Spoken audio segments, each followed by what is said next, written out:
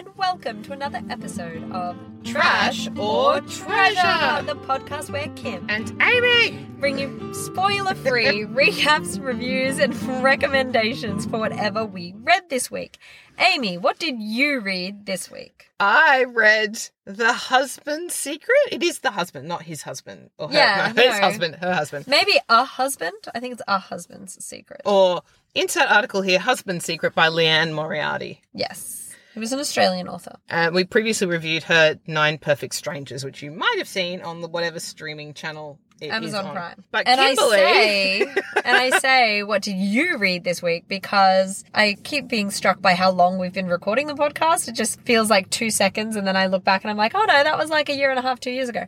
And it was about that long ago that I was recommending things to you. Our reading taste kind of diverged, and I was reading things that you weren't into, and you were reading things that I wasn't into, but you were forcing me to read your things to review on the podcast because I'm more likely to be like, oh, it's not what I feel like, but yeah, okay.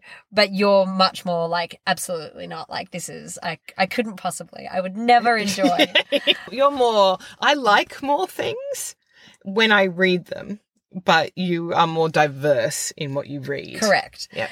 And so I read The Husband's Secret and I was like, you have to read this because I'm sick of reading all your stuff and it's your turn.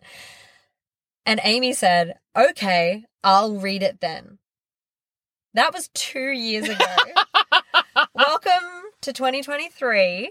And Amy, this week, has read A Husband's Secret by Liane Moriarty. And this isn't one of those ones where we read it 2 weeks ago and it's just taken us this long to get round to recording the episode. No. No. She just read the book just now. I read it 2 years ago. As a result, it's fresh in Kimberly's mind. Of course. So I'm in charge of the spoiler-free recap? I can do like the beginning in the dun-dun-dun, but then you're going to have to chip in. So Liane Moriarty writes kind of, I call them mystery box. Sort of thrillers when you look up like the genre. I guess they're a thriller, but type. For me it's those ones that they hint at some kind of big reveal. So one of hers, for example, I really like one of hers called Truly, Madly, Deeply. And I also really like the Savage Garden song it's named after. And in that one, all of the characters are like, it all changed one night at a barbecue. And the two parallel storylines that get told in terms of timelines is the evening leading up to the event. So the evening leading up to the barbecue and then the party that happened and the event that changed everything. And then the people living their lives like months after the event occurred. But the months after bit talks about it vaguely enough and with just kind of hinting statements or broad sweeps that you don't actually know. There's key parts of that story you don't know until the storyline in the past kind of converges and you're like, so it's that kind of like you keep reading because you want to know what the mystery is. That's the kind of driving force of the tension is you want to know what that event was or how it kind of turned out. So that's the genre that she writes in. As a result, a spoiler-free recap of a Liane Moriarty book is only the setup. You can't really go much further than that without wrecking everything. So this book so I'm actually just going to tell you what the secret is. I think that's actually the part that's more interesting. So it follows multiple characters. All of them live in this really swanky suburb in Sydney's northern beaches. That's where most of her books are set. So they're, wealthy, beautiful people. One of the main characters, I do not remember anyone's name 2 years later. Okay. I don't remember it a week later, let alone two years. There was Cecilia. She's and the mum. Rachel and Tess, but I can't remember the supporting characters except that the husband's name is Jean Paul. Yeah, and there's that really lots of other irritated guys. me. Yeah. So basically, the subplots or whatever, what's going on here is that many years ago there was a girl who died. Who was murdered, and it kind of ripped this community apart. There's an old lady who's her mum who's never kind of gotten over it. They never found out who did it, blah, blah, blah, blah, blah. So that's kind of going on in the background. And there's a couple of characters that they're like, I think it's that guy. And it all centers around the school, the local state primary school that's very wealthy and fancy because it's in this fancy suburb. And the mum that you kind of follow the most is head of the P&C, and she runs these Tupperware parties. Cecilia Cecilia. That's Cecilia. I couldn't remember which name that was. Yeah. She essentially runs... Rachel's the mum of the murdered girl. Yeah. She essentially runs, like, the most perfect household ever. So, you know, like she's one of those people, one of the lines that always jumped out at me was whenever she finishes using her sink, she wipes it dry. So, you know, it's that level of clean. Like, her whole house is perfect. Her husband, Jean-Paul, has been kind of drifting away. She thinks he might be having an affair or something. So she's kind of, their marriage is kind of a bit not on the rocks, but things are not great there. Rachel, the mum of the girl who got murdered, works as an admin officer at the school, and she's just kind of falling apart. She's always been falling apart, but she's been barely keeping it together. There was one guy that her daughter was dating at the time when she was murdered, and Rachel was convinced that he's the one who killed her, and he comes on staff as something, like he starts as a PE teacher or something like that, starts working at the school, and that kind of is really triggering for Rachel, so that's what she's dealing with. And then Tess has just separated from her husband or something. Look, I'm going to be honest, I can't remember a week after, I'm like, there's Cecilia and Rachel, and then there was Tess, but I don't really remember much about Tess. I just remember Tess was also a mum.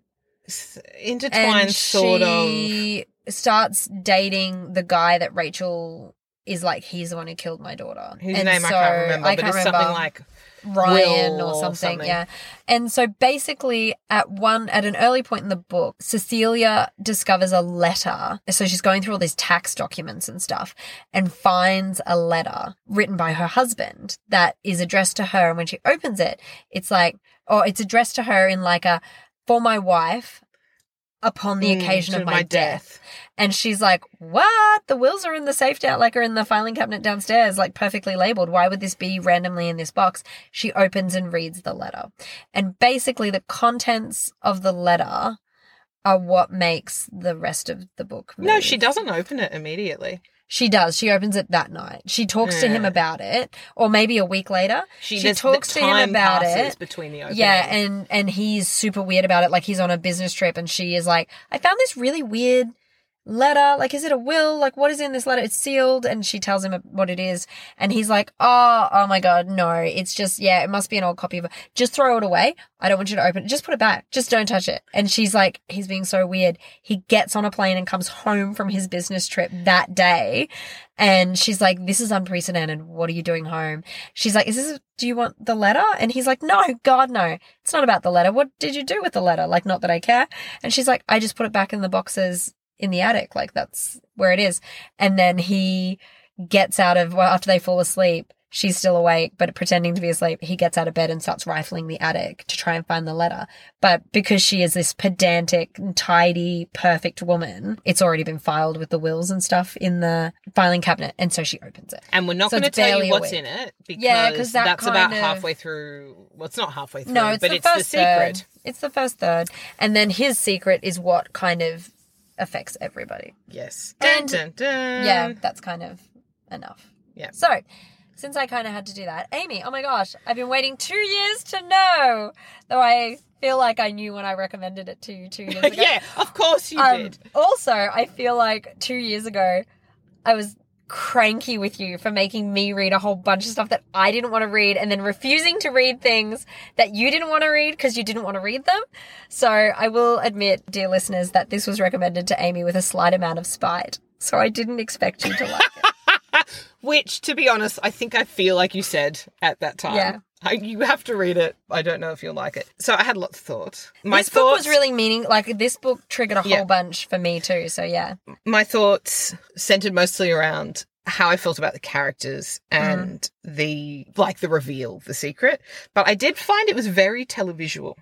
Absolutely. And I don't think it was written with her having Amazon adaptations in mind. No, it's one of her first books. It's an early one. But as really I was reading it, I was like, oh, okay, I can actually picture this because the setting, like the school and where it's set and these lives these women all have are quite visually described and you're like, it'd make I can a great picture miniseries. It would make a fantastic. It'd be really I think good. it would be a really successful miniseries. However, I found this in the previous one, The Nine Perfect Strangers, I don't really like her characters. Yeah. So I didn't find them... You didn't empathise with I didn't them. empathise a lot. Yeah. I didn't find them super believable, but I sort of... I guess that's the, what would you do in this situation point? Like, maybe I'm meant to, insert myself rather than following along and go, what would I do? Sure. But their worlds reminded me a bit. Do you remember the book about the kid in the park? Yes. It reminded me a little bit of, what was that? I can't remember what that book was called. Now You See Her? The mums in the park. The Cecilia and Rachel narratives, I thought, worked quite well together because they were actually quite tightly related. And it was this beautiful not wanting to talk about it, but if they had talked together... The book would be really short. Yes. Yeah, but exactly. I thought that, a week after, I actually can't really recall much about the third one. So I didn't think that Tess, at times, it, goes to, you have Rachel time, you have Cecilia time, then you have Tess time.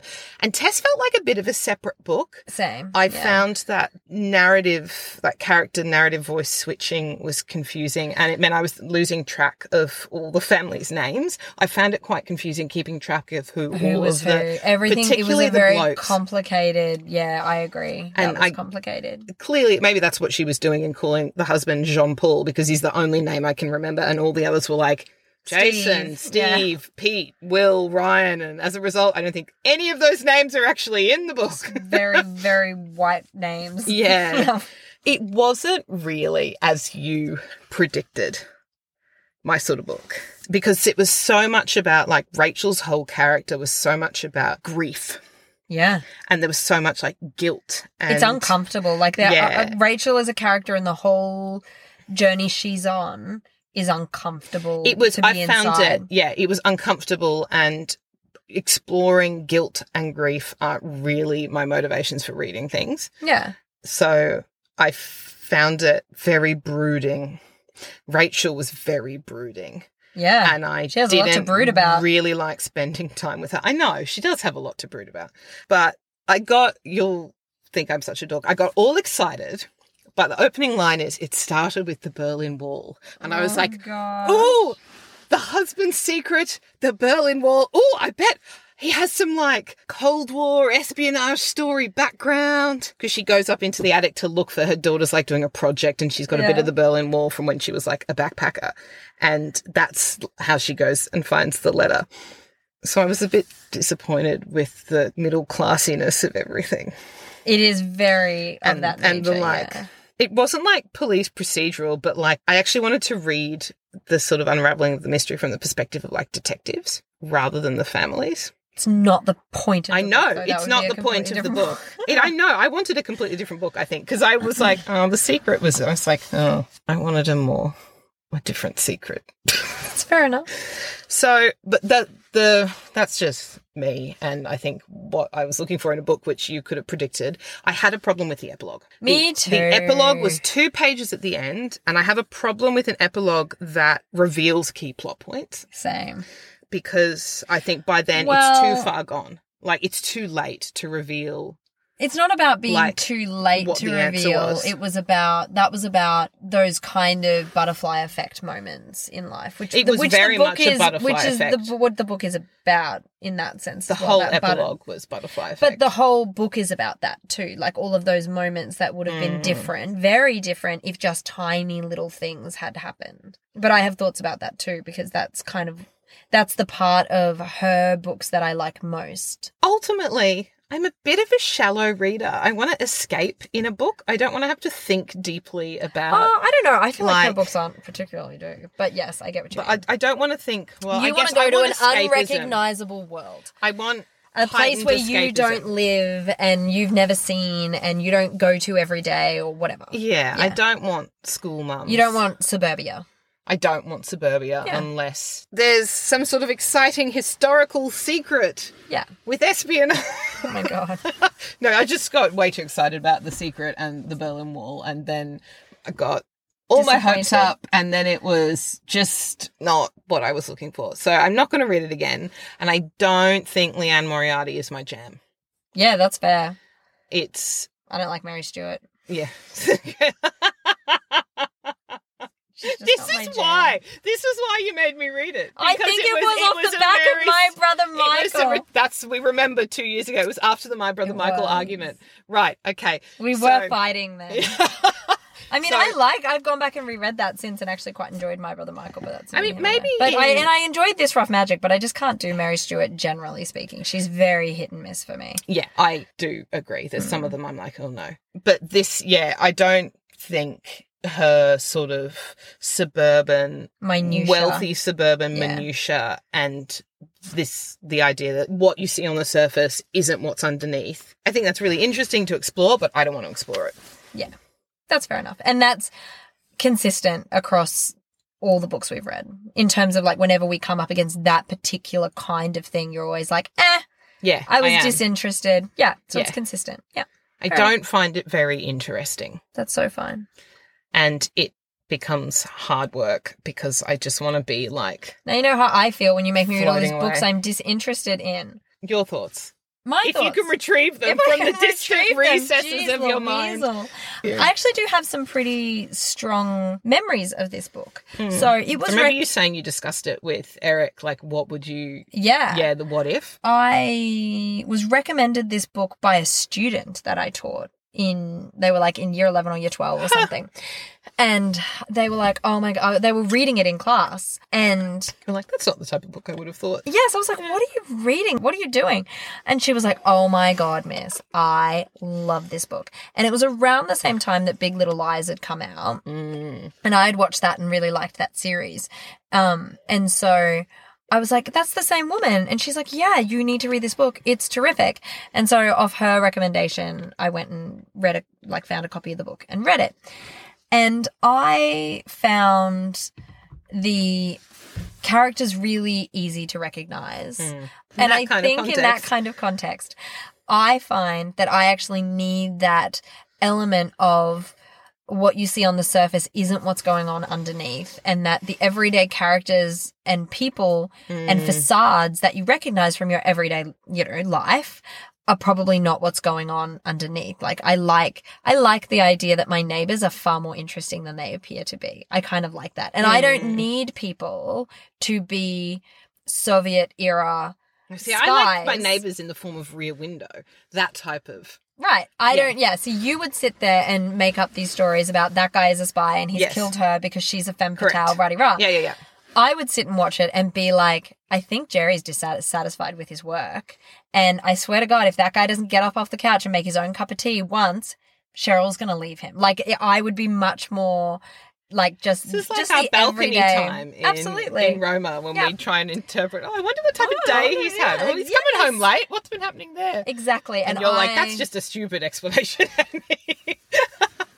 I just think the normal people's lives are worth, and I find personally interesting to examine. Yes. And I know you're not saying it's worthless for examination. You're just saying someone else can do it. I think cancer research is important, but if that was my day to day, I'd be really upset about that. Like, I don't want to do it, but I'm glad somebody is. Absolutely. And I'll donate money to it, right? Yeah. But I found these characters really recognizable, and I loved The Secret for a couple of reasons. One was because it was so ordinary. It wasn't. Yeah. It was extraordinary in that if that happened to me, I wouldn't be like, well, it's just another Saturday. But I know what you mean about ordinary, because that's what I didn't want. Yes, I wanted... it was ordinary. It was within the ordinary, right? But I love that because I think the things that are our undoing are so often mundane. And yes. I just found that really interesting. Anyway, so she has a choice when the secret is revealed, and that is essentially whether to join her husband in keeping the secret or not.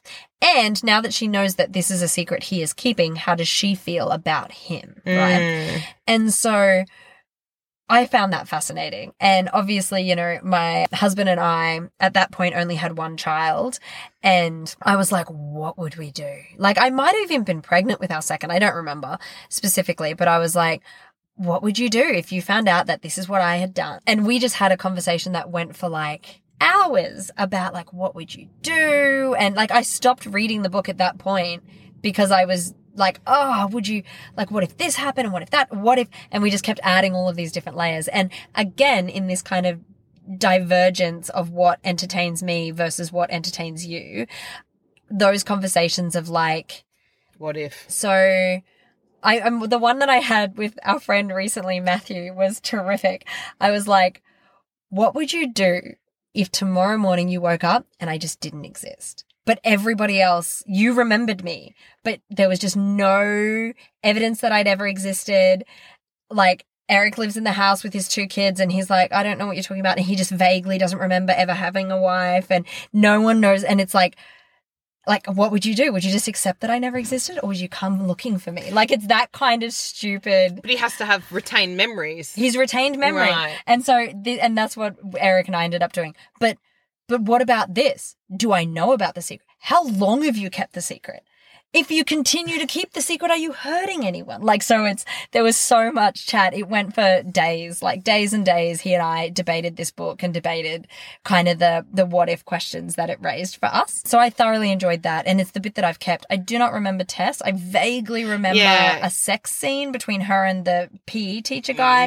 It's the only thing I really remember. I do think she was bouncing back from a relationship or something. She was a hot mess at the start. And by the end, Cecilia's the hot mess. And it was like this big kind of change of whatever. Yeah, I just didn't.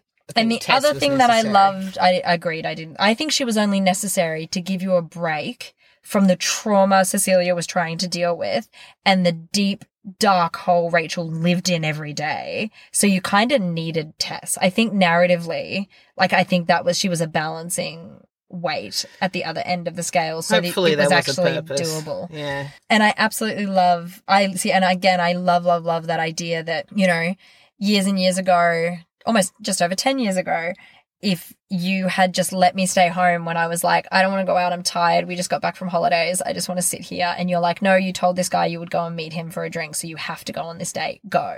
See, those things I wouldn't have met my husband, right? So that's the kind of stuff that I'm like. And so this was the same. If he had spoken up earlier, the lives of so many people would have been completely different. And I think the secret would be he was great keeping, in a TV show.